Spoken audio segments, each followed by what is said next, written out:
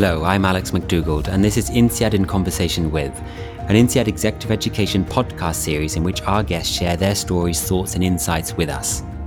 Today I'm joined by Professor Hasija, who is Dean of Executive Education at INSEAD.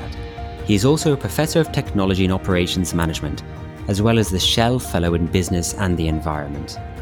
Professor Hasija is passionate about business model innovation, technology, business transformation, and disruption. Professor Hasija, thank you so much for joining me today. Thanks a lot, Alex, and it's a pleasure to be here to talk to you and to the audience. So 2020 and 2021 have been disruptive years for all of us, both on a professional and also personal level. I wanted to spend some time with you to get your take on where you believe the executive education industry is heading, the opportunities and challenges that you see lying ahead of us, and the hopes that you have for the future. And with this in mind, I wanted to start with a very broad question. You are passionate about the role of emerging technologies in business. Where does this passion stem from, and how has it informed your research in your career to date and the work that you're doing as professor at INSEAD and now Dean of Executive Education? Without getting into too much detail, I did my undergrad in a school in India called the Indian Institute of Technology. So I was always fascinated by technology based on my training, my education background. However, I went to grad school, and like every lousy engineer, I ended up grad school going to business school, right? No. So, but jokes apart, I realized that the biggest impact that I can have when it comes to something that I like, which is technology, but then really try to understand how technology can affect our lives and society in general, is through the lens of business. I mean, that's where I see the real impact of technology, right? When technology gets used in a day-to-day basis to provide services to individuals, and it's business, in my view, that predominantly enables that. So I ended up in business school because of that reason, and did my graduate studies in a field which is known as operations management, which is, to me, the perfect meeting point of disciplines such as engineering, technology, and business. I mean, operations is about understanding processes and how resources such as technologies, when combined with processes, can create value, whether it's value for society, whether it's value for individuals, or whether it's value for a business, right? And that's what I ended up studying, and that became a part of my kind of professional identity. And since I've been an academic, primarily have been looking at again, the intersection of these things, the intersection of technology, the intersection of business models and processes, and how they end up creating value for society, for individuals, as well as businesses. So that's kind of the little bit of a background of how I kind of got into this field, and how I moved from the technology world into kind of the business world, because I genuinely feel that the combination is where the aha is. So technology, as you mentioned just now, does bring immense value to executive education. I agree there. How do you think it's going to help change the game for executive education and our industry in general? What have you seen so far, and how do you see it progressing in the future? One way to think about technology, which is the easiest way and perhaps the first order way, is that technology can make things easier. But if you simply use them to improve the current processes, because they either became, due to technology, faster or perhaps cheaper or perhaps more accurate. But I believe you're just scratching the surface, right? Like, there's a lot more than technology can do. The game-changing element is when technology allows you to do things that were previously not possible to do, either because certain combinations were simply not feasible in absence of technology, or perhaps it would require a lot of resources and a lot of complexity to manage them, right? So small example before I move into education. Michelin tires. I love this example. I give this everywhere. IoT is a technology, Internet of Things allows things to kind of be connected to an internet to basically collect real time information from devices. You can have your refrigerator talk to your phone. So when you're at the shopping mall, your refrigerator can tell you that you're running out of milk, and your phone can tell the refrigerator that you're close to a shopping mall. So you can go buy milk, right? Or perhaps the refrigerator can just automatically order milk from Amazon Prime or something like that. So that's IoT. Now, Michelin tires put these IoT enabled chips, sensors in their tires.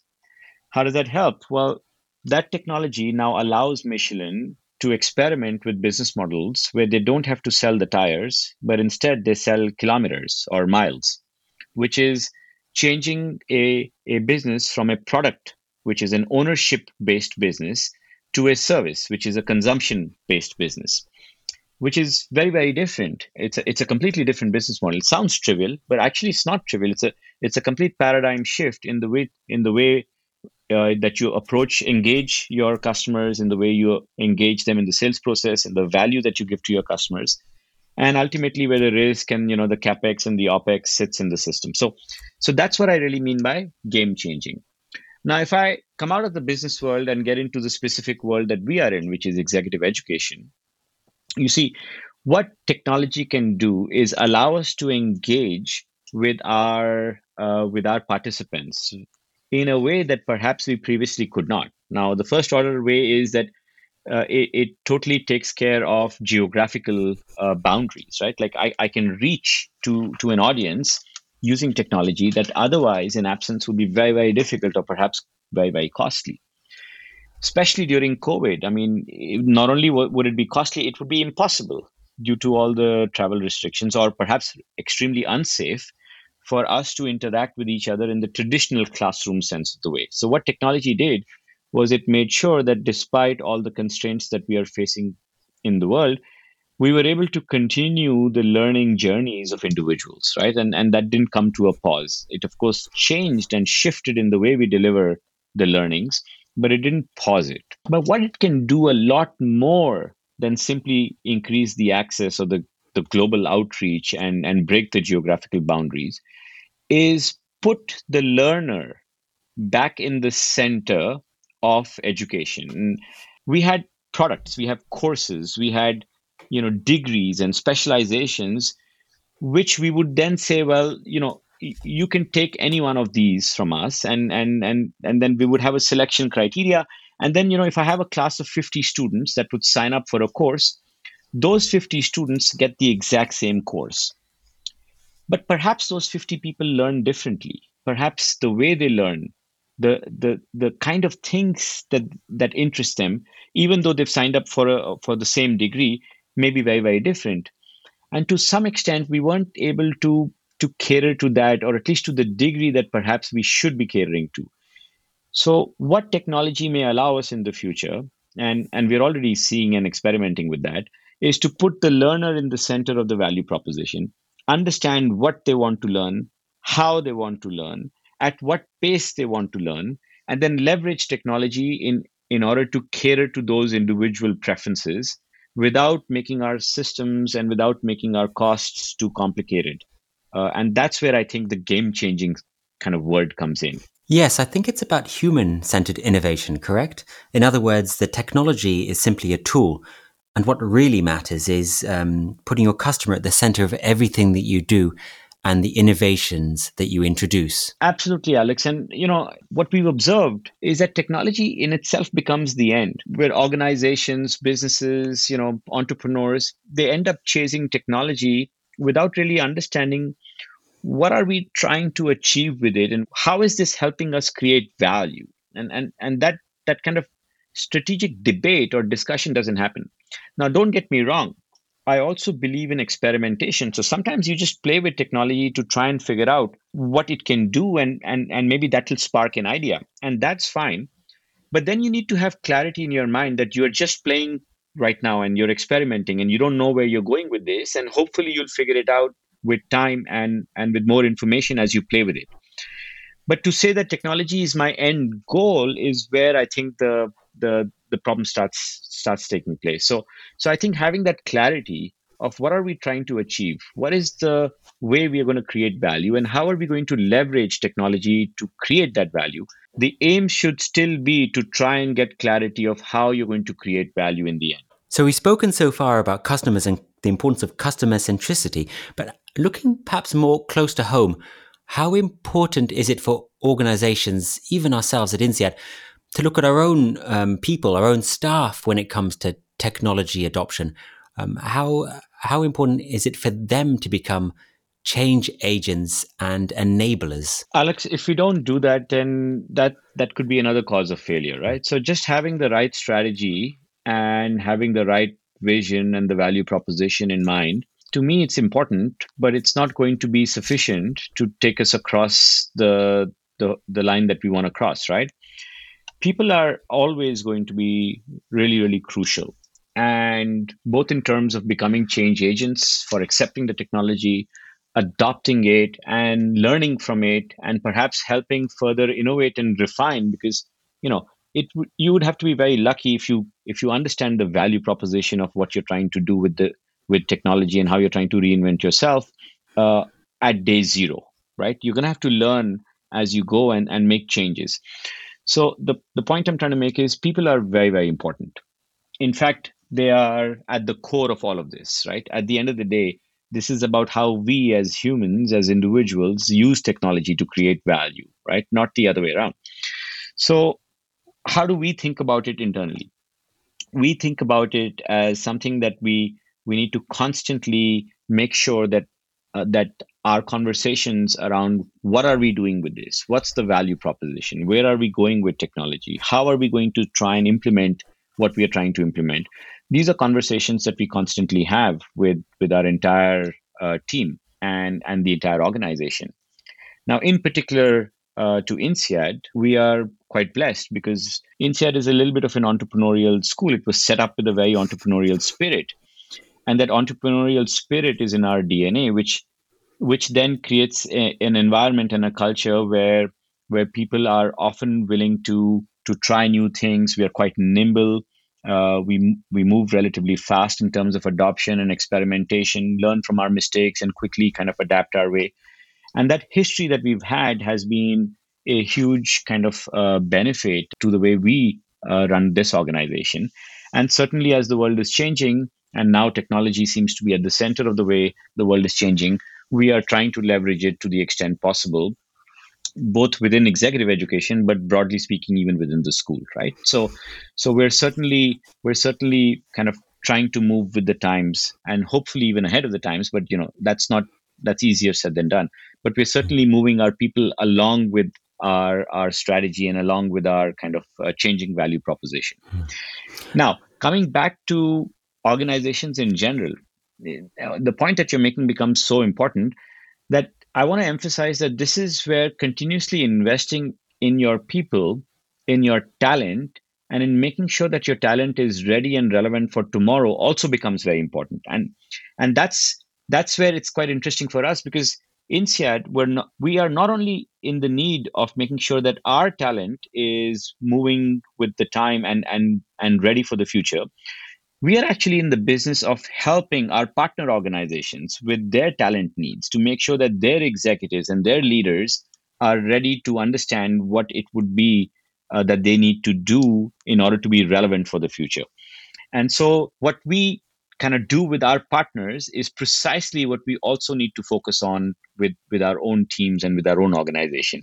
And that to me is a very fascinating position to be in. What I find interesting particularly is ultimately it's not about business as usual, of course, but the same principles apply. You just have to, you have to focus on your people. You have to be agile. You have to, and this is what we've been teaching organizations for many years now. And the temptation is to completely reinvent yourself as a result of this crises.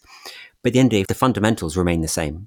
Nurture your people, grow your people, make sure they have the skills in place to take your organization forward, no matter the circumstance or the environment you're currently living in.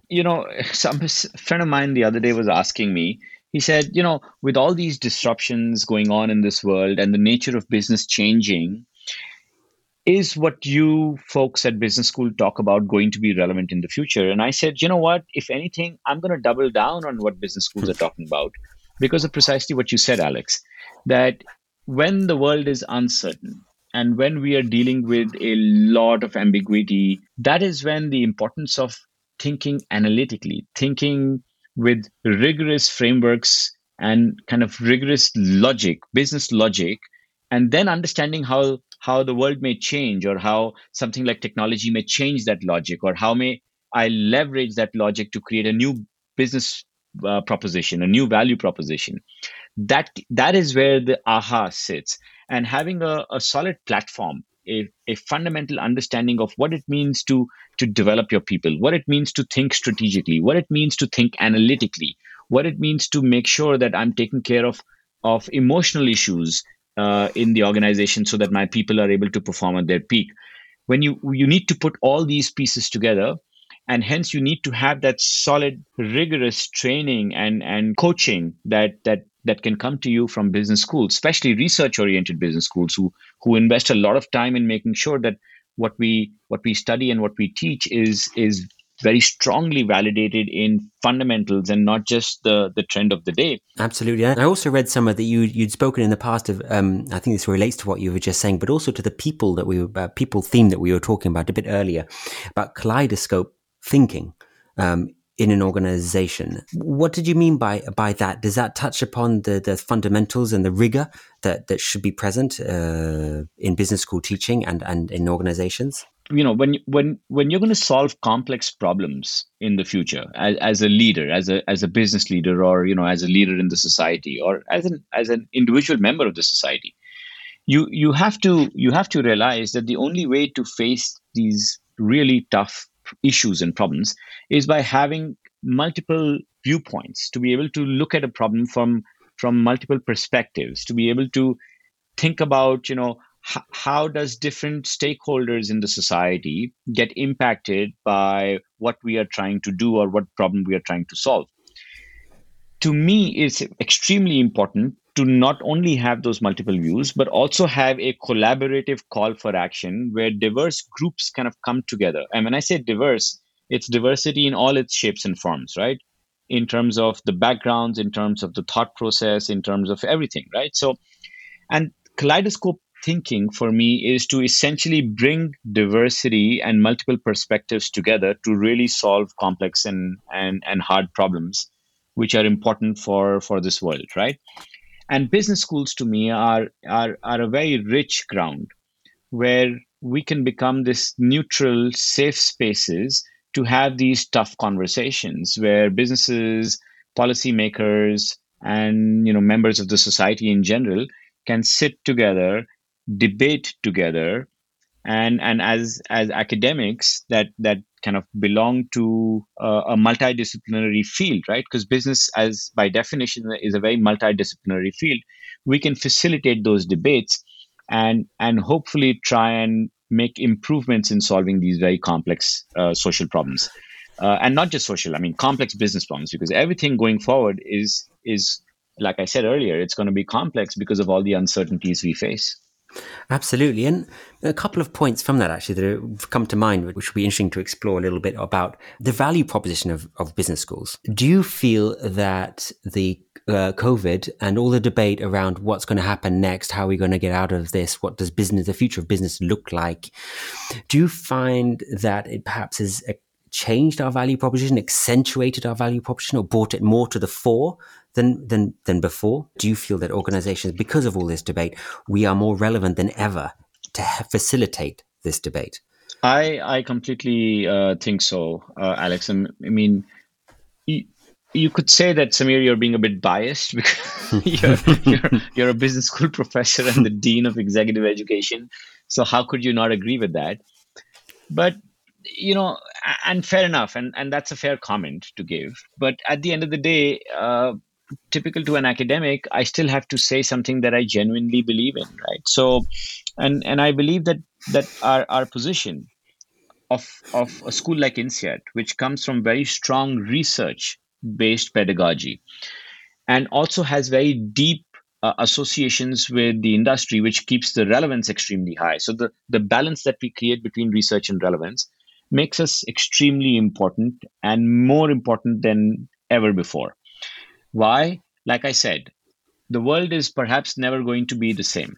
And anybody who expects the world to be the same, I think may not have, I think maybe missing something, right? To be fair.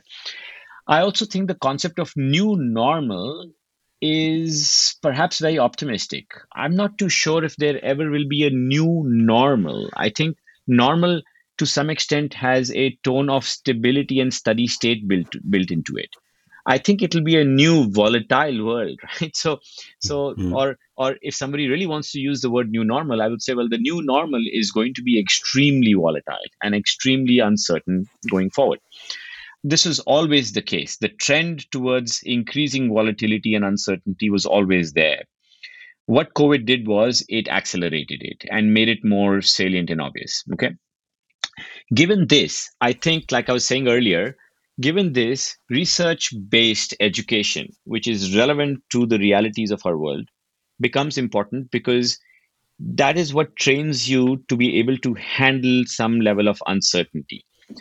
Handling uncertainty requires extremely strong eh, eh, but analytically developed intuition. Let me be extremely simple and say, imagine an extreme world where there is absolutely no uncertainty, where everything is perfectly predictable. In that particular world, you will not need management. You would not need managers. Systems would just work. Everything would just work. The reason you need management is because the world is not so perfectly predictable. There's lots of things that happen which are uncertain, and not just environmentally and not just from an economic perspective, but also from a human perspective, right? Human behavior is very complex and very complicated. So you need management because the world is uncertain, difficult to predict, and hence you need to have an intuition to be able to make decisions. But you can't rely on intuition which has not been trained, which has not been which hasn't gone to the gym. You can't put an athlete on the field without proper training before the game, right? And so as the game becomes more and more uncertain, the importance of training becomes more and more salient. So I would say business school education, especially from schools like INSEAD or research based institutes where research is to the center and the core of our offering, but so is our relevance and connection with the industry and the field. And institutes that maintain the balance of these two are definitely going to play a pivotal role in kind of becoming the, and I like to use this word, the intellectual sparring partners of organizations and executives going forward. That's I like that. I like that, and it rings very true to my experience of working at INSEAD. And when I speak to participants on our many programs, how obviously they come here very much for the education and the research, and but it's equally it feels like a forum for them. They're also sharing their own experiences amongst themselves and relating stories, and they learn as we are facilitators of a debate. We provide the information, we provide the analytical research, the rigor, etc., the closeness to the business world. And it also feels that when people come here to study, they are also benefiting from just the diversity in their classroom and learning as much from those people as they are from us, really. So it comes back to the sparring partner idea, I think, for business. We provide the seed and the thought, and then they take it from there. We help them evolve it into something more concrete. Absolutely. And see, I mean, at the end of the day, learning is not a one-time thing. It's a lifelong journey. It's individual, it's personal, but it's also community based, as you mentioned. We become partners in their journey and not just partners for a limited small period of time. Even though they may be interacting with us on campus for a week, that does not mean the interaction ends there, right? The interaction can go on in many shapes and forms, way and above what a classroom interaction is, right? And that's the beauty of being in the place that we are. The learning that happens is it's to date mostly. Of course, there are exceptions, and including with ourselves, the majority of the learning that happens at business schools is face to face, to have that interaction and to learn from each other. But the sense that I get is, and I've from your interviews and also interviews with Ilian Mihoff, our dean, is that we're moving towards, and this is talking about business models again, a hybrid model. So you have on the one hand. What he called, Ilian called vertical and horizontal learning. Vertical, obviously, being faculty, and horizontal amongst the students. Do you find that perhaps is the business model of the future? We are going from a model where predominantly face to face, but there's also value to be to offer both types of learning, a hybrid where we can facilitate debate across, no matter which channel it may be. Absolutely, and we must. Like I said, if we have to put the learner at the center, and this goes back to where we started this conversation, if we put the learner back in the center of the value proposition, where the real focus is on the learner, then we have to appreciate the fact that people learn differently, which means that learning will come in many ways, shapes, and forms for individuals. Community based learning, individual learning, learning from the faculty, learning from peers, learning using reading material, learning by doing quizzes and assignments, and learning by watching videos and then thinking about it and perhaps applying that learning through projects in your work, so on and so forth. So all of these are elements, or what you would call as bricks of learning, and different individuals will use different elements of learning to a different degree. And the way we are going to evolve, if we have to bring the learner at the center, is to to basically facilitate them to be able to leverage these different elements in combinations that are more kind of aligned with their learning styles, with their learning preferences. And that to me is where the real aha is. And like I said, it's not like we've not known this. We've known this for a very long time. It's just that nobody was ever able to do this properly, and we've done this to different degrees. But it's very difficult to do it in all its capability, because it's very costly. It's very complex. And that's where, again, going back to where we started, technology can really help us. It can help us provide these different elements to our learners so that they can use them based on their preferences, and then carve out their own learning journeys. Which is why just saying that learning is about content and a particular course is a very narrow view of learning. It's a lot more than that. It's about how you learn, what you learn, of course, and at what pace you learn. So that's where I think I completely agree with what you're saying. And we at INSEAD are certainly trying to think about how we can make sure that we move towards this direction. Now, offering this to the learner is not an overnight process change. This is going to take a little bit of time and effort, but this is certainly the direction in which we are going. And I would even argue the direction in which the entire world of higher education will go. I really liked what you said about it's not just about the learning. For me, I've always thought of us as clearly a learning institution. We provide that learning to people, inspiration, but it's about an experience. That includes the learning, of course, in the classroom, but it includes all the interactions you have amongst your peers.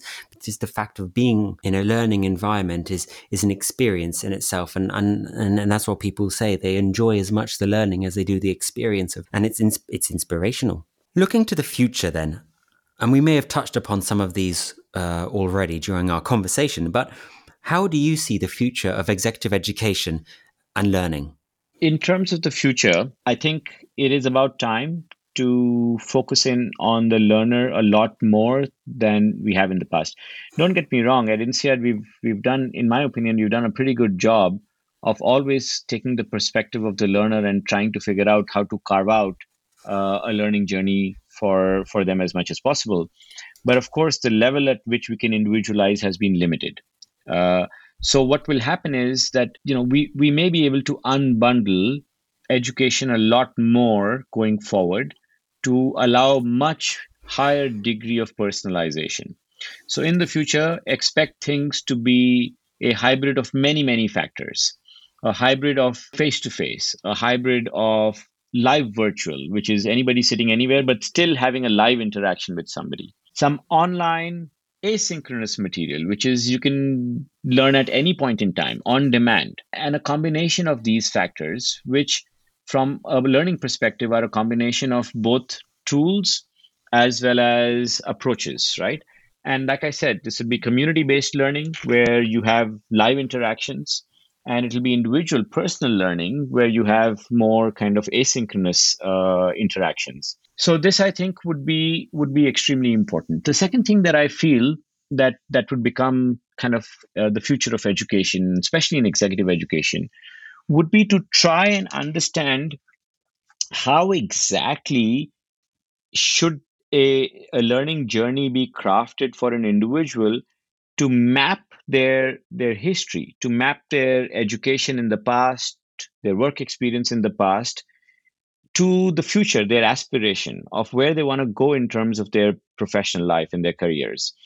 And the learning journeys would not just be some kind of canned or restricted pathways, but perhaps it would be a evolution and kind of a guided, unique path that each individual or group of individuals can have, which will do the mapping between the past and the future, and really kind of contextualize what kind of learning is appropriate for individuals.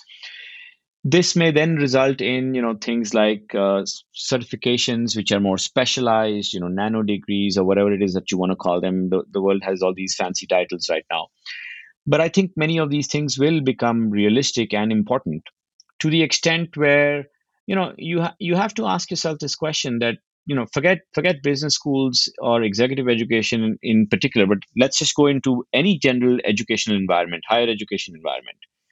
Will somebody get a bachelor's in science as a degree that they sign up to, or should they just pick up these nano degrees, and if they pick up 5 nano degrees, then that's considered as a bachelor's, right? Like in our world. And if they pick up 10 nano degrees, then that's equal to a master's. And you can put some quality controls in there, but the question that I'm posing here is th- that because of this element of personalization and the fact that technology may allow us to personalize things to the extent that we can carve out our own journeys which map our past to our future aspirations, education can be massively unbundled. And to some extent, it is fairly bundled today, right? And again, like I said, it has been unbundled slowly over time, but that perhaps will be extenuated and taken to the next degree where people can really create their own little pathway. So I really see that as a viable, feasible, and kind of next step for higher education. The second thing that I think will become very important is breaking of the silos. So, to a large extent, and this is not completely true, but to a large extent, higher education institutes kind of offer education by themselves, right? So, you go to a university, right? And a university will offer education, and you can say, well, they're not siloed because they have different departments within the university, and students can float between one department and the other. So, that's why I said to an extent. But what I think going forward would be that there'd be even further kind of breaking down of silos, where it wouldn't just be departments within a university, or at a business school like INSEAD we have different areas. It wouldn't just be that providing education to the learner, but it would be an entire ecosystem where the ecosystem may involve ed tech companies, it may involve universities, it may involve coaches, it may involve uh, uh, psychologists, it may involve people like high performance coaches, it may involve industry mentors, or people who've retired after many years of experience and now want to give back to the society by providing mentorship to young and budding business executives.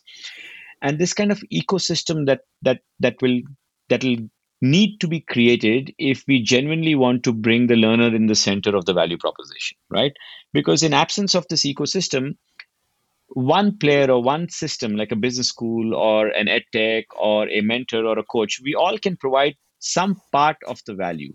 But the real value to the learner is where all these different players and these elements come together and really enhance the learning of an individual in a seamless, connected manner. So that is where I really see the evolution. Now, you could say this sounds a little far-fetched and may not happen. I mean, who knows? This is, I don't have a crystal ball, but I do believe that this is a direction that kind of makes sense, and which is why I say this may be the future. It comes back to what we were saying before, putting your people at the center, whether you're a customer or an organization, to make this change happen successfully. And I don't think it's about reinventing the wheel. I mean, the fundamentals remain the same. We are there as an organization to help an intellectual sparring partner for business, as you mentioned previously. It's just how we go about it is going to evolve. You're now obviously Dean of Executive Education here. What excites you about the future of executive education? I think it's all the elements we talked about, Alex, but to put them in one word is executive education is more important than ever before, and technology is allowing us to change the way we do executive education. So you combine those two things together, and that's a super exciting world to be in, right? So the fact that you're more important than ever before, and the fact that you can actually create a game-changing offering, value proposition to your partners, to your clients, to your learners, is a super exciting time in this world to be a part of executive education. Last question. The past year has been devastating for a lot of industries in general, and it continues to be so. If there are any positives to be taken from these past 12 months in terms of our industry or an industry, what do you think they are? What do you think we can look forward to in all of this and going forward? I mean, it's been a horrible year, and a horrible year in the sense that from a humanitarian perspective, I mean, it's heartbreaking. Nonetheless, what I if I look at what has happened to us as a society, fighting and coming out of COVID slowly, one step at a time, we're still not out of it, is the promise, the resilience, the optimism that it has generated. That's exciting, and that's good to see that we are resilient, that we fight back. I mean, look at the speed with which the vaccines came out. I mean, it's quite remarkable, and quite and a lot of effort went behind this. So I really appreciate that. And what I see from our perspective is the excitement with which people want to go back and try and use this as a way to ask some very fundamental existential questions that, should we relook at our business? Should we try and reinvent the way we do business? What have we been missing? Why are we doing something? Is it because it makes sense, or is it because that's the way we've done it in the past? Are there ways that we can do our business better? Are there completely new things that we can do? So a lot of executives, business leaders are asking themselves a lot of interesting existential questions. This is something that excites us a lot, because we then can become their intellectual sparring partners even more than in the past, to help them navigate these questions that they are asking. And so what this year has done is it has made people ask these questions, introspect, and then hopefully created an excitement to try and answer these questions. And that is what we are excited about, to partner with organizations, to partner with business leaders, to partner with executives, to discover answers to these questions together, and then hopefully create the next version of an organization or even the society. Well, thank you, Samir. Sadly, we have come to the end of our conversation. Thank you so much for spending the time with me today and to share your thoughts and your insights. I hope you enjoyed our conversation as much as I did. Absolutely, my pleasure, and I hope the audience enjoys a lot.